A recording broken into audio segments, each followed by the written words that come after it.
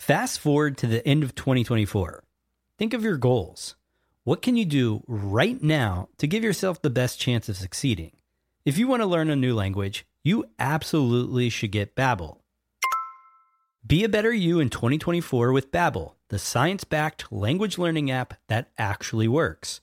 Don't pay hundreds of dollars for private tutors or waste hours on apps that don't really help you speak the language. Babbel's quick 10-minute lessons are handcrafted by over 200 language experts to help you start speaking a new language in as little as 3 weeks. I absolutely love Babbel because their courses help me learn real-life conversational skills. It's so easy to learn how to order food, ask for directions, speak to the locals without having to consult language apps. Babbel has over 16 million subscriptions sold.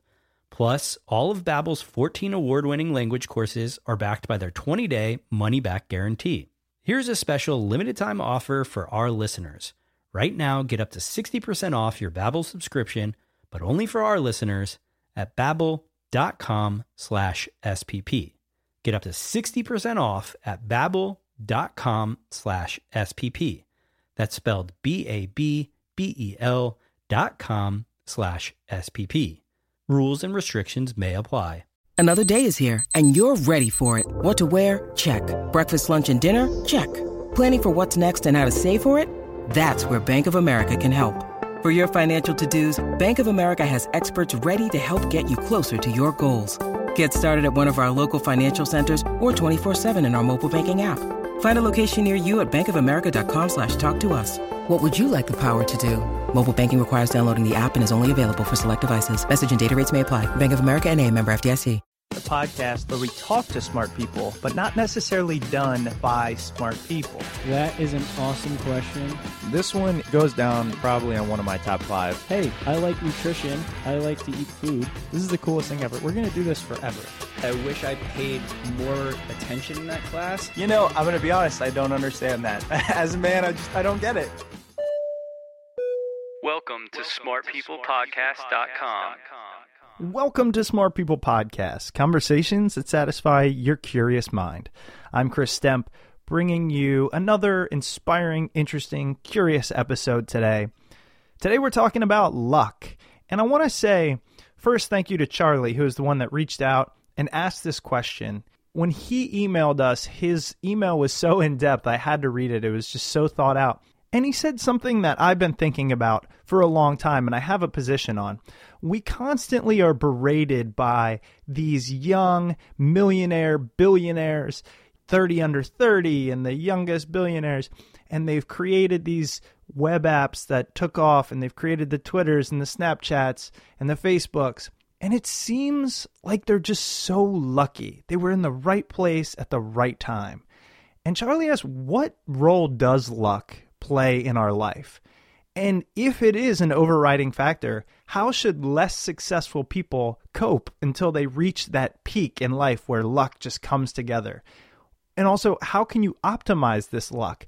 Because I think a lot of people agree that my college roommate used to always say, luck is when preparation meets opportunity. And he was such a nerd for saying that, but it's actually true. You just keep putting yourself out there and you try and try and try hard. You work hard. And then when things come together, everyone says, he was just lucky. Overnight success. You've heard that again and again on the show. The thing Charlie was asking is, how do you optimize this luck? How do you create it if it is something that can be created? So I looked into it and I found a guy, Richard Weissman, who is an expert on luck. I'd actually read studies that he was the one that came up with them. So Richard began his life working as a professional magician, and now he currently holds Britain's only professorship in the public understanding of psychology. So he's a psychologist at heart, but he really researches luck, change, perception, and deception. He's written a number of books, all ones that I promise you would enjoy. I know you guys, I know what you're thinking as you're driving in your car. You're always trying to learn that new thing, that tap into the brain. And some of the books he's written are just so fantastic. And we touch on a lot of them in this episode today. Obviously, the one that made me reach out to him is called The Luck Factor. Richard is the most followed British psychologist on Twitter. His YouTube channel has received over 300 million views, and one Scientific American columnist described him as the most interesting and innovative experimental psychologist in the world today. Before we get to the episode, you can connect with us at smartpeoplepodcast.com. Check it out. You can see the posts that I write highlighting some of the things that I enjoyed in the episode. The main thing we ask is if you enjoy the show, please head over to iTunes and leave us a comment, a review, a rating. Shout out to Mel Dizzlediz, that is her iTunes handle, for the amazing review she left. Warmed my heart. And then, as of a few days ago, Mr. Two Chaps, also a great review. We appreciate it. Hope this episode makes that commute of yours or that work day of yours a little bit better. SmartPeoplePodcast.com, bringing you Richard Weissman and How to Be Lucky.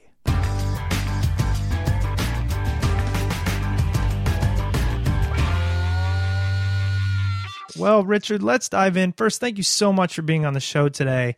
This broad topic of psychology and then all the things you touch on is our listeners' favorite subject. When we did a poll, everybody just seems to be interested in how things work, why, the brain, our thought process. So I'm really excited to jump into everything that you cover. People are making a shrewd decision there. Psychology is absolutely fascinating, in part because it's all about us, and there's nothing more interesting than you and me and the people listening as well. So, very happy to be chatting about it. Well, is that why you kind of got into it? Or let's back up. How did you get into? I mean, I read you hold Britain's only professorship in the public understanding of psychology. Did I get that right? That absolutely very good. Yes. So, how did you get to that point? I got into it because I got into magic very, very young. So as a kid, I used to go and visit my grandfather at the weekends. He used to show me a magic trick. It was always the same magic trick. I badgered him to tell me how it was done. And he did a very wise thing. He never told me the solution, but one weekend he said, you know what? The answer is in a magic book, and that's in the public library. But he didn't tell me which book it was. So I had to go to the public library and read all these magic books. And then I realized that I loved magic and so on. And of course, magicians are using psychology all of the time. But there was one particular magic book that said if you want to be a really great magician, you have to get audiences to like you. And the best way of doing that is to read Dale Carnegie's book, How to Win Friends and Influence People. So I went off and read this book, and it is an astounding book. It's still one of my favorite books. And it's basically applied social psychology. And it's very good, and the writing style is amazing. And so because of that, I just became hooked. And, ever since that age, I guess I was probably 16 or 17 when I read that book, I've just been fascinated by the way in which people communicate and interact with one another. I'm really glad you brought up the book, How to Win Friends and Influence People. It's one that I read early on as I was going through sales and finance. I figured, well, if I can influence people, I can make a lot of money. And I very distinctly remember reading it, and two things happened. One was a lot of the things in there, I felt like I kind of intuitively knew, and I just assumed, and I have never talked about this, I assumed that most people know that. And the second thing was, the things that I didn't know or didn't do already seemed kind of overwhelming. When you talk about, oh, you should do this in this situation. Here's the eye contact. I realized, man, I don't want to change or really focus on those things. I just really remember that about that book. Yeah, I mean, it's an interesting book. It is somewhat dated now in terms of some of the language in there, but the concepts, I think, are very sound.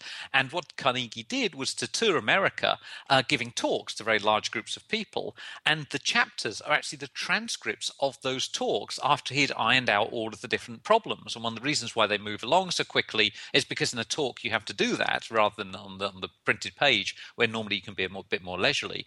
So I think it great lesson in how to communicate. And I actually find the concepts there, they are very simple, they are very straightforward, but that we're finding out more and more they are grounded in good social psychology. So I'm a fan of that. He then did Stop Worrying and Start Living, which is another great book. And then actually his third book, which not many people know about, is called The Guide to Effective Speaking. And it's still the best book on how to give a talk.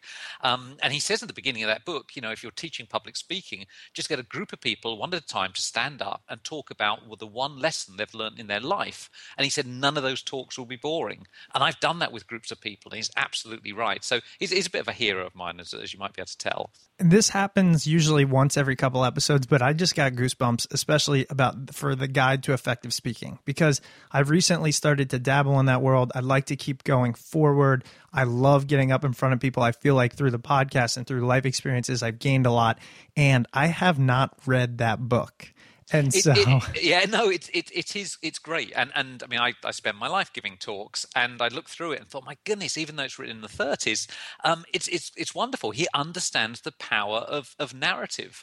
And I remember I used to start one of my talks on the psychology of luck by putting up these stats about how many lucky and unlucky people there were in the world and so on. And then one day I read Carnegie's book again and thought, I'm going to start off with a story. I'm going to start off with a story of the unluckiest person I've ever met.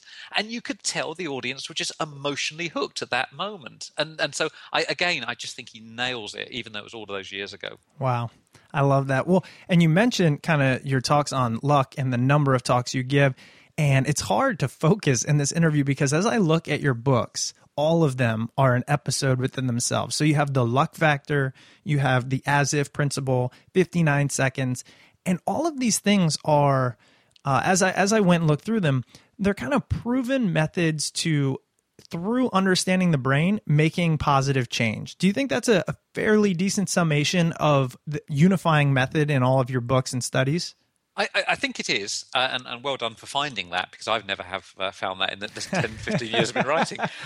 So I think they are all evidence-based. They're all about getting academic psychology out to the public in an accessible way, because there is so much bad science out there when it comes to psychology. And so I can remember picking up lots of self-help books when I started to look at psychology, and they'd all talk about the Harvard motivational study, this idea that researchers go into a classroom with 4 or 5 year olds and they ask the kids, what do you want to be when you grow up? And only 3% of the kids know the answer, but you follow that cohort for 20 years and that 3% are responsible for 90% of the income of the group. So it's an argument for focusing early. And I remember reading that and thinking, you know what? I've never come across that study in academia. And that's a big study if you're following a group of kids for 20 years. And so I asked around my colleagues and they asked their colleagues, and none of us could find it because that study has never been conducted. And yet you'll find it in lots and lots of self-help books. And so my books are an attempt to set the record straight and say, look, this is what academics think. These are the experiments they've done. Please don't just trust the word of practitioners who aren't backing up their stuff with references, because you'll be trusting somebody who may or may not know what they're talking about. I'm so glad you say that, just because I've almost started to get jaded sometimes. We read a lot of books, we talk with a lot of people, a lot of them are experts, and almost all of them are great. And we try to do a good job of the people we get on the show. They're here to pass along good information rather than just sell a product or pitch an idea that didn't have much behind it. But in this space, we get into the internet, we read articles, and it's baffling how much is out there. It's almost impossible to figure out what has been vetted, what is scientifically proven. It's just getting too tough these days. It really is. And another, when I was researching, I think it was 59 seconds, I came across the work on visualization. And again, every practitioner will tell you to visualize the perfect you, imagine where you want to be in 5 years' time and all of that, and it will magically happen. When you actually look at the work on visualization, that is one of the worst things you can tell people, because they become discouraged very quickly and then quite fatalistic. They think, well, I've tried that. That was supposed to work. It didn't. There's no point in trying anything else. And so isn't that some of these things are not only not true, but actually they could be actively harmful. And so the books are an attempt to set the record straight and to say to people, look, psychologists do research this stuff, and to the best of our understanding at the moment, this is what we think works, and then this doesn't work.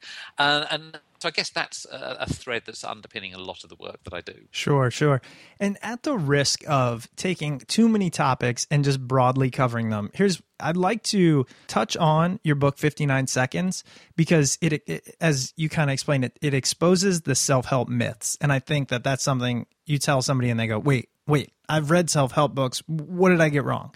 So I want to touch on that and then focus the rest of it primarily on the luck factor, because we actually had a listener, Charlie, reach out, and he wrote me a really long summary about luck and how our interviews have kind of changed his idea of luck and success. And so I said, all right, I'm going to find the expert. And that's how I got to you. So I'd like to then spend the second half talking about the luck factor. Does that sound good? That sounds good. I like the sound of Charlie. He's a man who knows the way forward in life. So, oh my yes, gosh. yeah.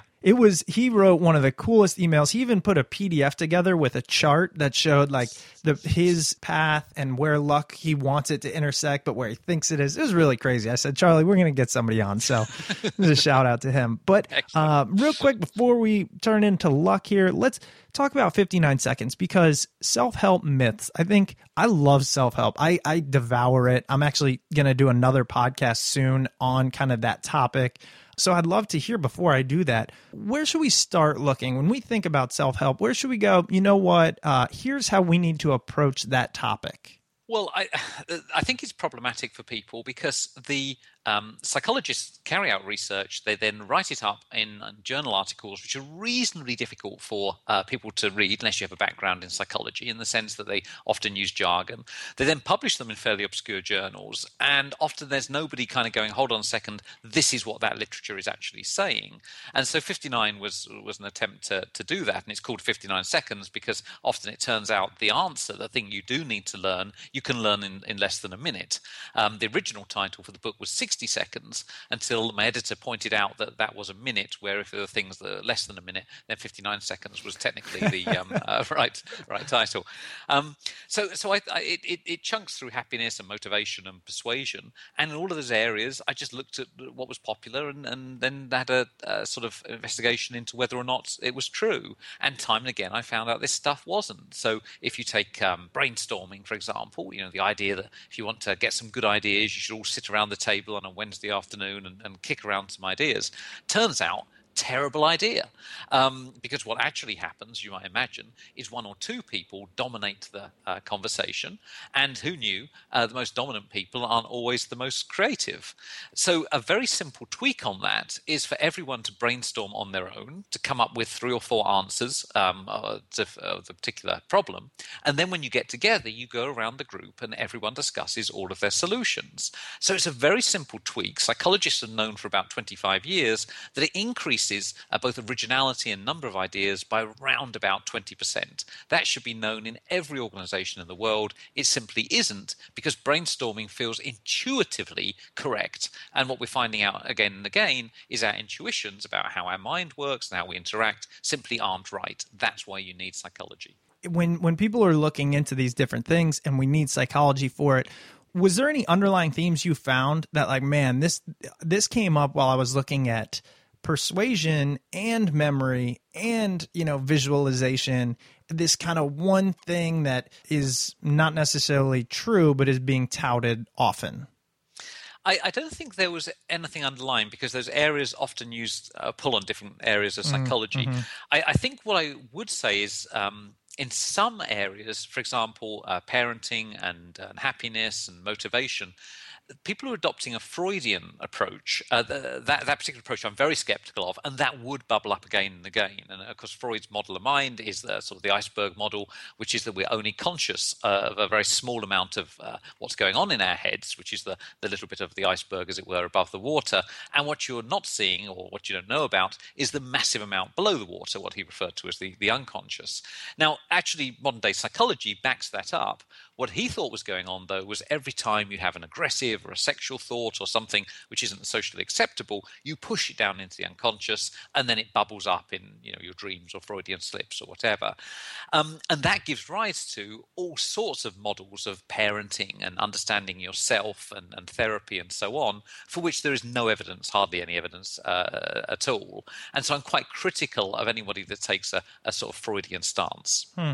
That's interesting. Yeah, I mean, I was reading something, because I'm being trained as a life coach right now, and I was reading something the other day about the different forms of psychology that over time, how they evolved. And then there was actually somebody who said, in your life, during certain ages, there's various types of psychology which make more sense. So it's like, from 0 to 5, Freudian, and then from 5 to 10, use Carl Jung, and then, I don't know. I thought that was interesting, but I just get overwhelmed. I think people don't perhaps grasp what psychology is in the sense of there are different models of the human being, and some of them, social psychologists focus on interaction, cognitive on what's going on in the head in terms of memory, perceptual psychologists obviously on perception, and so on, Freudian on the role of the unconscious. And I don't think any one model is right and will give you all of the answers. I think what you need to do is develop a kind of 360 view where you understand when to apply which of the models and so on.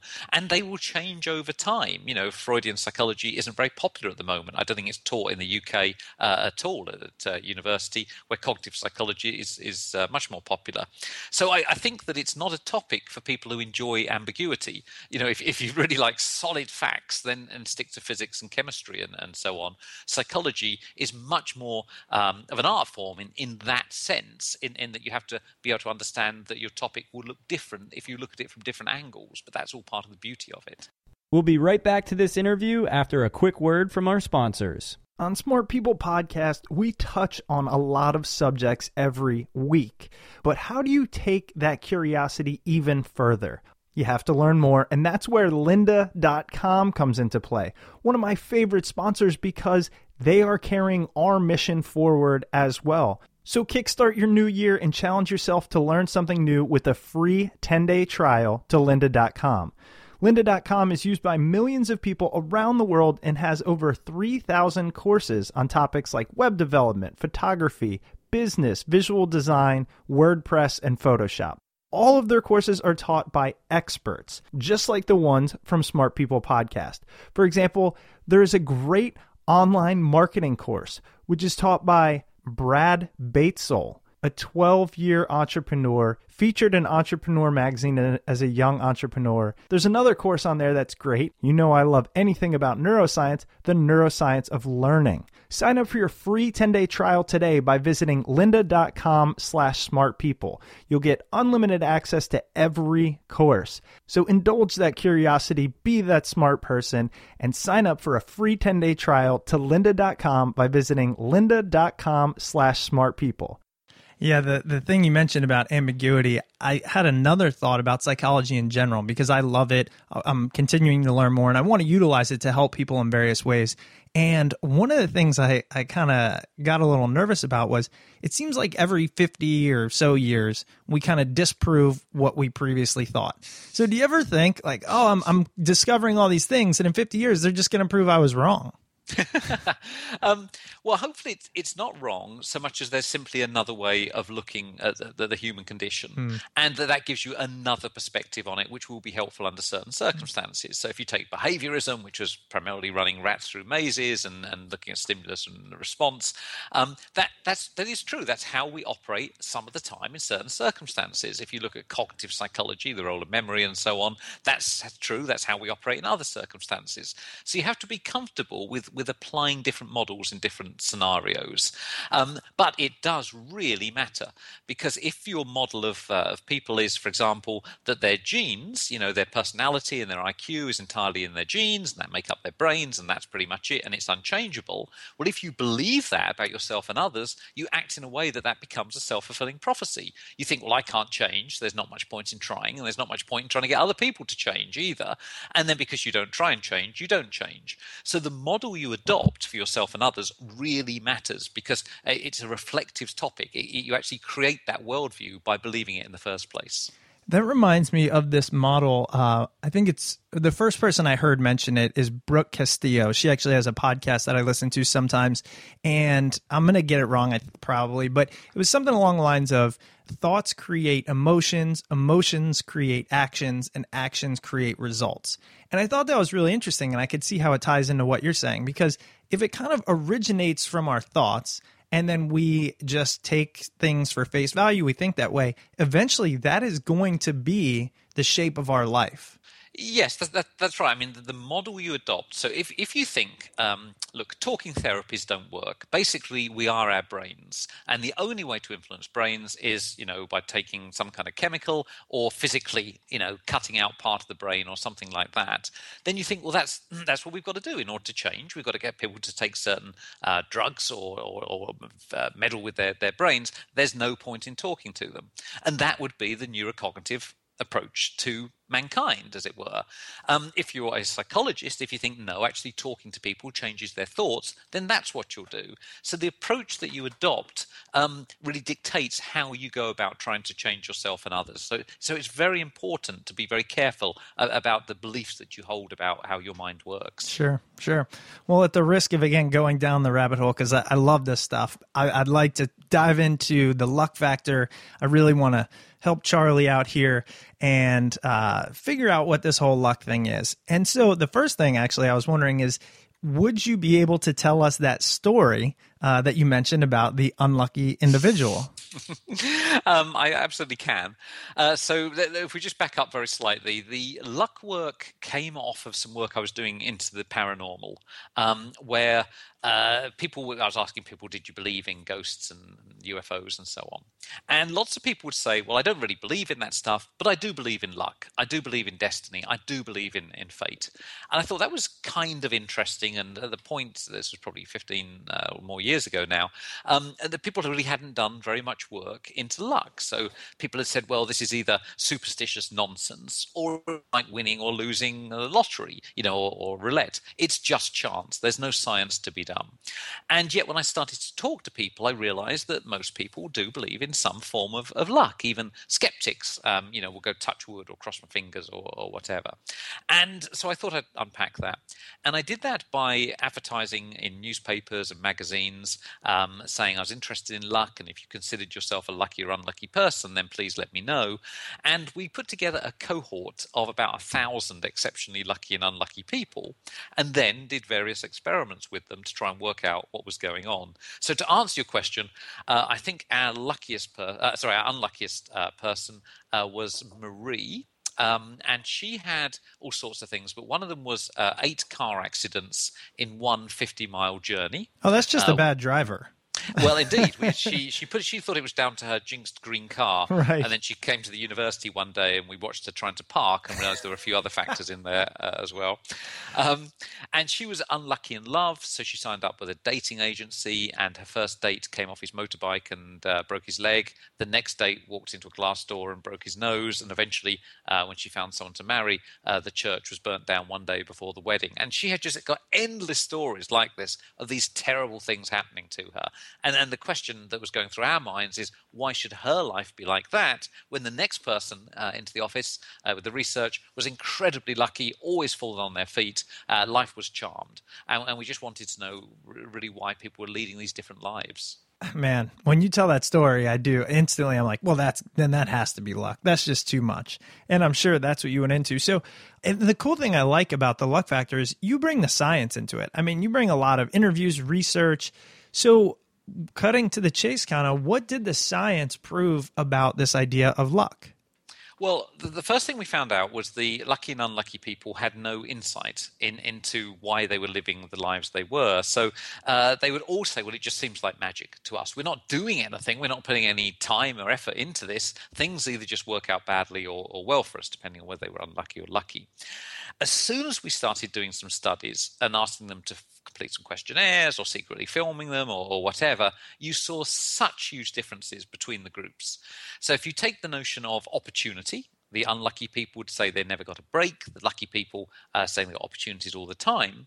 We would do studies where we'd ask them to arrive at the university and they'd park in a particular car park, which meant that as they walked to the psychology building, we knew they passed posters which had got large opportunities on them. We knew they passed notes, £5 notes, £10 notes that we'd put onto the floor. And we knew that when they got to the psychology department and we asked them to look through a newspaper, for example, while they were waiting for an experiment, again, big opportunities, big advertisements in there, things like tell the experimenter you've seen this and win £100. And time and again, the unlucky people just missed all of this stuff. They went straight past the money on the floor and the adverts. The lucky people would stop and go, wow, look at that. Do I get my money? And we'd explain it was just an experiment. They weren't that lucky. But the concept is very straightforward, that some people notice opportunities and others don't. It's not as if they're living in separate worlds. It's the same world. It's their perception that's changed. Yeah, and I'm well aware of those studies. I actually read an article years ago. I mean, it had to be 6 years ago, about luck. And it referenced the study that I just found out in doing this research, that you were the one that did it. And it was the one with the advertisements in the magazine. And I think you had people count pictures, but in it you said, oh, there's 34 pictures, stop counting and you win money. Does that ring a bell? That's the one. That's yeah. one of the ones we did. Okay. And so all of these studies, because no one had done any research into luck, we didn't really know what to do. So we'd sort of sit there and go, well, opportunities, let's see what happens when we present people with opportunities. What opportunities can we give them? And because we're kind of social psychologists, our experiments are rarely about what they appear to be about, because we're more interested in sort of natural behavior. And so in that particular one, yes, the lucky people would notice the advertisements. And the reason for that is that when you become anxious and worried, what's called an attentional spotlight, the sort of area of the world that you're actually seeing, becomes very, very small. And this happens if people are involved in accidents or in emergency situations. They don't see the bigger picture. They focus on what they think is important. And lucky people who are more playful and more creative and happier and cheerful have a much larger attentional spotlight. They're just literally taking in more of the world, and so seeing these opportunities, and perhaps more importantly, are not afraid to act on them, to say something about them when they spot them. So it was fascinating to see two groups of people presented with the same scenario and perceive it and respond to it in such different ways. And, I think in the context of which Charlie reached out to me regarding luck, I've thought about luck. This makes a lot of sense because we've talked to a lot of CEOs, a lot of successful people, and we often hear things like, oh, I fell into it, or I didn't mean to get here, and all these things, but they do, and they end up being wildly successful. Meanwhile, we have a lot of people, and I think sometimes myself included, who are just grinding, just trying so hard to make good things happen. And in my case, I kind of enjoy it, and I consider it just a journey and creation. So I just start and do a lot of things. But at some point, I'm like, man, it'd be great if one of these really took off so I didn't have to work so hard. So, and we're also conditioned, we see these outliers right now in the media. We see the next tech startup. We see the next 20-year-old CEO making $1 million. And we wonder, man, was he just lucky? And so I'd like to hear from you what you think those individuals do differently to get to that place earlier. Well, the truth is that some of it could just be luck. They are literally in the right place at the right time. If it is a consistent trend throughout their lives, though, and that's what we were interested in with our lucky and unlucky people, is that the consistency means they're doing something a little bit different. Part of it is they simply may have good ideas. And we all think we have good ideas, but of course, really good ideas that take off and have energy of their own and so on are quite rare. So I've been involved in the nonfiction book line of work for, 15 years now. I have seen hundreds of proposals of nonfiction books. And yesterday, I saw one which made me go, oh my goodness, that is the best idea I've ever seen in a decade. I cannot believe no one has ever thought of that before. This is going to be a huge bestseller. And all the indications is that that's probably the case. So good ideas are out there. Wait, is that book published yet? No, oh, okay. No, it's out in. I can't say too much about it, but Sure. It's out in another country Okay. and has already sold 2 million copies Wow. in that particular territory, and now it's going to be coming out around the world. But it's a very, very simple idea, and you kind of think, my goodness, that's going to be incredible. So the answer of it, I think part of it is that actually people have good ideas, but also to make good ideas happen, you probably have to connect with others. You've got to get other people to buy into your vision. You've got to have energy about it, enthusiasm, to probably be a team player rather than somebody who's just trying to do everything themselves, and to get everyone to come along with you. So I think a lot of their enthusiasm, their charisma, often these are people that can induce their own passion in others. I think all those things are key things that underlie a lucky life. And that makes a lot of sense. Now, can luck be learned? Can people who want to create more luck do that? And then what I would imagine is it's just due to work. Like the more stuff you do, it might appear to be lucky, but it's just because you're out there beating the streets. I think there's part of that. I think there are other factors as well. But that question of can you change your luck is a very good example of an idea that we didn't have even after 10 years of researching luck. So we're experimental psychologists. We spent a decade looking at the difference between lucky and unlucky people. Bizarrely, it never crossed our minds to try and change anyone's luck.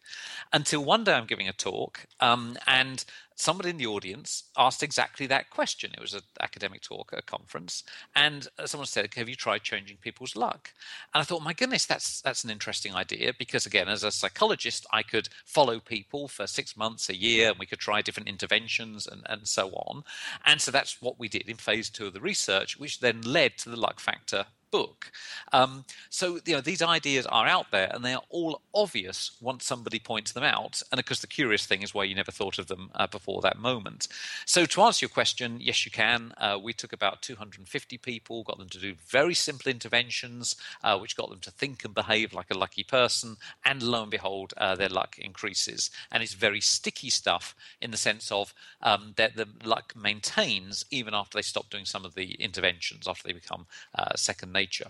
So yes, we were the first people, I think, to do sort of science, as it were, into self-help and actually follow people as they try and change their lives.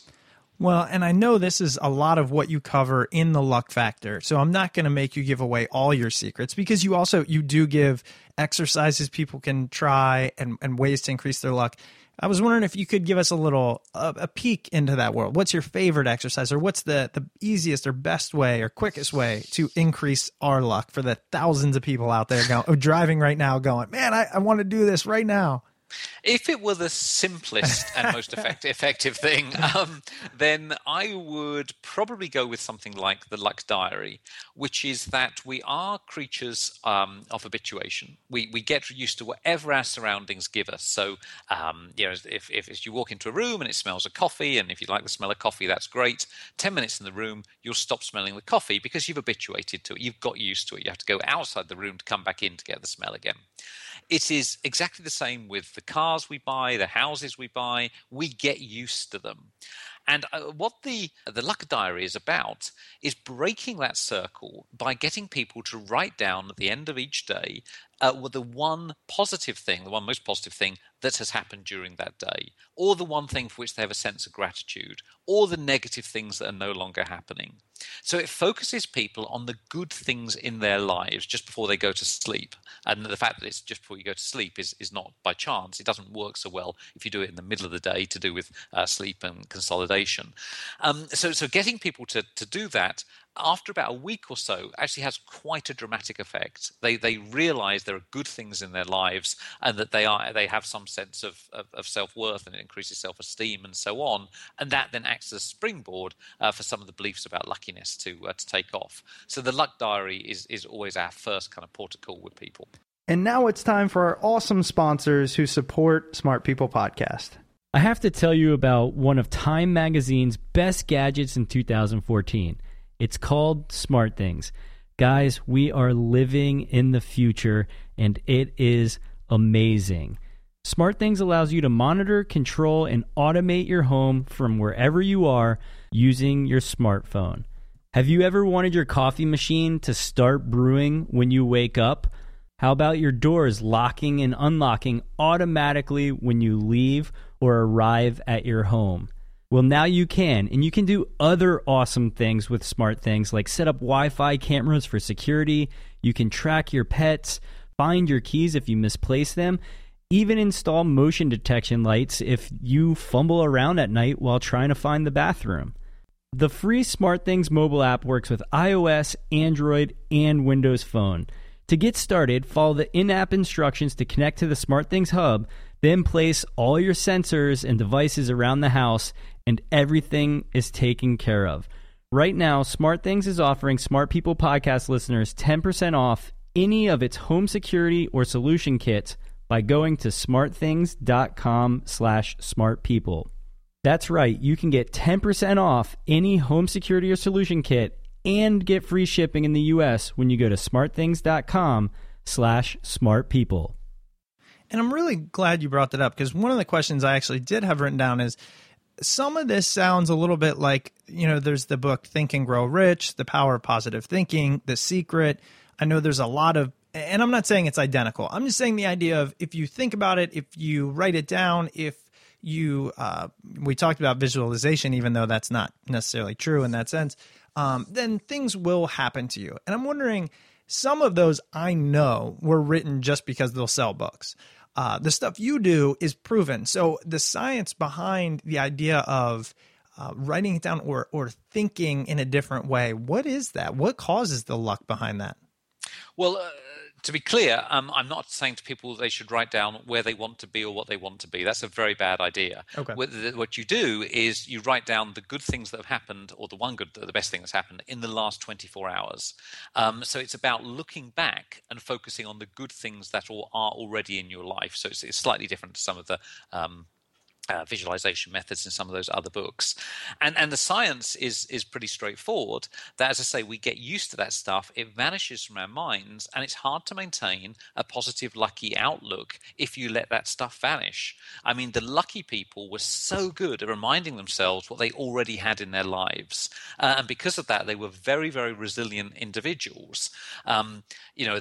You'd have one person that maybe had fallen down the stairs and broken their leg, and they got their leg in the cast, and you'd say, well, do you consider yourself unlucky? And they're saying, you're kidding. It was just my leg. I could have broken my neck. Or last time I went to hospital, I met a nurse. We fell in love. We're still happily married 25 years later. Best thing that ever could have happened to me. They are resilient people because bad things happen to everyone. And then part of the way of building up that resilience is the luck diary. Yeah, and I love that, because my personal view on this, and you can tell me if it's backed by research, is that a lot of luck comes from being unafraid to do different things. Just try things out. I mean, the amount of times it's happened in my life is incredible, but I remember when I go back to the beginning, I got laughed at almost. Like the company that I've been with for 2 years and have helped grow from 1 employee to 16 and just really had a blast doing, I read about it on a random Craigslist ad. And it was just way before the company was even put together. It was more of just a brainstorm throwing it out there. The guy that put it out, our CEO, he worked with Elon Musk. He's a really smart guy. I've learned a ton. And so I feel like it's one of those things.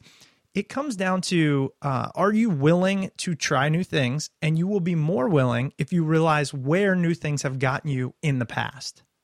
I think that's right. I think there is a law of unintended consequences, that there's no way you could ever predict the results of putting yourself out there and trying new things. So, for example, in 2000, I can't remember, 2007 or 2009 now, we did a clip for YouTube, a video on YouTube called The Color Changing Card Trick, which was a psychology-based clip, kind of an illusion thing, which we put together literally because we're sitting in the lab and we got a spare afternoon, and it was a fun thing to do. We're just messing around, and we put this thing out there. It goes viral, and because of that, Penn and Teller, the American magicians, saw it, and now there's a live item in their Vegas act based on that video. And so, I'm friendly with Teller and so on. Now, that could not have happened had we not done the clip, but there's no way we sat in the lab thinking, I know, let's put this thing out there, because then somebody like Penn and Teller might watch it. I think it is the law of unintended consequences. You put yourself out there, and my goodness, people similarly minded or whatever will come to you and bring good luck. And do you think some of that is being open to the you mentioned playful earlier, and I think that's such a good way of being open to the consequences, being open to, I might get this wrong, or people might laugh at me, people might judge me, but who knows? And like with this podcast, right? A lot of people talk about the fear of starting a podcast or a blog, and going back, we weren't really that fearful of judgment because we didn't really care at first, and look what ended up happening. So does it sometimes come down to that, just be willing to accept the consequences? I think so, and the fact that you're trying something new and you haven't got a reputation to lose is often why people who are starting off in any particular industry are very innovative and very creative. Once they become successful, then they worry about losing that reputation, and so turn out, ironically, not to be so creative in future ventures. And I think part of being playful is you're very flexible, and so if something comes along, you think, okay, what we were doing originally might not have worked, but let's go off in this new direction. Where now lots of kind of, if you like, old-fashioned organizations are like dinosaurs. They can't change direction that quickly. And so when a new piece of media comes along or a new approach or whatever, they're still locked in the old ways. Where if you're being playful and you're small and having fun and creative, you just go with whatever it is that's coming along you. And I think all of that underlies a sort of lucky approach. Now, in the book, the subtitle is The 4 Essential Principles, and you talk about creating chance opportunities, thinking lucky, feeling lucky, and denying fate. And I think we've kind of touched on thinking lucky and creating chance opportunities. For the feeling lucky and denying fate, those seem very abstract. Could you kind of tell us a little bit more of what those are about? Well, one of the principles talks about intuition, and the fact that that's got a pretty bad rap in academic psychology. And so what we did was return to that topic and realize that although some intuition is actually, people just making stuff up, a lot of the time it's based on expertise. It's your brain being rather wonderful at seeing a pattern, realizing there's something going on, even though consciously you can't quite put your finger on it. And the lucky people often trusted their intuition. The unlucky people either had no intuitions about a situation, or if they did, they were very scared about trusting them. So sort of feeling lucky, as it were, tackles that whole rather thorny issue of intuition and how to be more intuitive, when to trust your intuition and when to ignore it. And what the other factor there is really about optimism and the notion that optimism becomes a self-fulfilling prophecy. If you expect things to go well, you attract other people to you, you will persevere longer in the face of failure, and so on. And so it's the effect of just believing you're lucky and you will lead a lucky life, the effect that then has on your life. Well, I know we're running long on time here. I want to ask you one more question. This one, a direct shout out to Charlie as he was talking to me. He mentioned, he's in his job. He's doing a great job at his career, and he's trying to move up the ladder. He's really trying to make that luck point, that change, that thing that catapults him. And I was wondering what your advice would be on perhaps speeding up that curve, and maybe it's just try new things. Maybe it's change the mindset. How do you think for people that are like, look, I'm going along, I'm doing well, but I'm not quite where I want to be. How do I make magic? I think that there's no simple answer to that, because it depends on individuals and their circumstances. In my experience, I think the question I would ask is, are you doing what you really love? Is this your passion? Do you get up in the morning and think, my goodness, thank goodness that I'm involved in this particular project? Do you think about it late into the night? Do you think about it the weekends? If the answer to those things is no, then you're probably not following your passion. And if you were, those questions wouldn't arise. So I'm we've got to make a living, but often people get by when actually they could be doing something which is far more exciting, but they just have that fear factor of moving to that place. So I think it depends on the individual circumstances, but that's one of the things we always used to talk to our lucky and unlucky people about. Sure.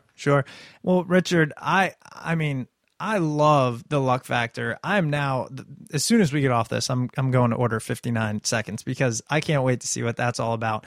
For our listeners out there, we will link to your books on smartpeoplepodcast.com, and they can just go straight through there and pick it up. Where else can they go? I know you do a lot of writing, and it's fascinating stuff. Where else can they find you, and what you're up to these days? A lot of my stuff is on YouTube. So the Quirkology YouTube channel, which is the name of another book, has about 280 million views, I think. So it's got lots of my sort of illusion work on there. There's another channel called In 59 Seconds, which are the videos which are less than a minute, which talk about some of the content of the 59 Seconds book. And then there's my website, richardwiseman.com, which has the books and all the other writings and silly things that I'm involved in on there. So yes, come along, take a look round, and I hope you enjoy it. That's fantastic. Again, thank you so much for being on the show. We'll be sure to put a link to all those resources up in the show notes, and look forward to what comes next. And when that book comes out, the one that you said is blowing your mind, let me know. Well, not only will we have them on the show, but I'm going to buy it. Excellent. Okay. Well, thank you very much. And it's been a pleasure. All right, Richard. Have a good one. Thank you. Bye-bye. Bye. Welcome back. I hope you guys enjoyed that episode with Richard Wiseman. Always fascinating to hear things about the brain. I know you guys like that kind of stuff and have written into the show. So if you have additional guests that you'd like to hear from, please let us know. Write into the show at smartpeoplepodcast@gmail.com or shoot us a message on Twitter at smartpeoplepod. If you enjoyed this episode or any episode of Smart People Podcast, please head over to iTunes and Stitcher and leave a rating, review, comment, all that good stuff over there. And if you want to continue giving back to the show, one of the easiest ways is to shop Amazon through our Amazon link. So if you're doing shopping on Amazon, just go to smartpeoplepodcast.com/Amazon or click the banner at the top of our page. Any purchase you make there, we will get a little kickback at no cost to you. It's a simple, free way to support the show, and we truly do appreciate it. So if you guys keep doing that, we will keep doing this show and keep putting out content for you each week. That's about all I have for you guys this week. Again, thank you so much for listening, and we'll see you next week.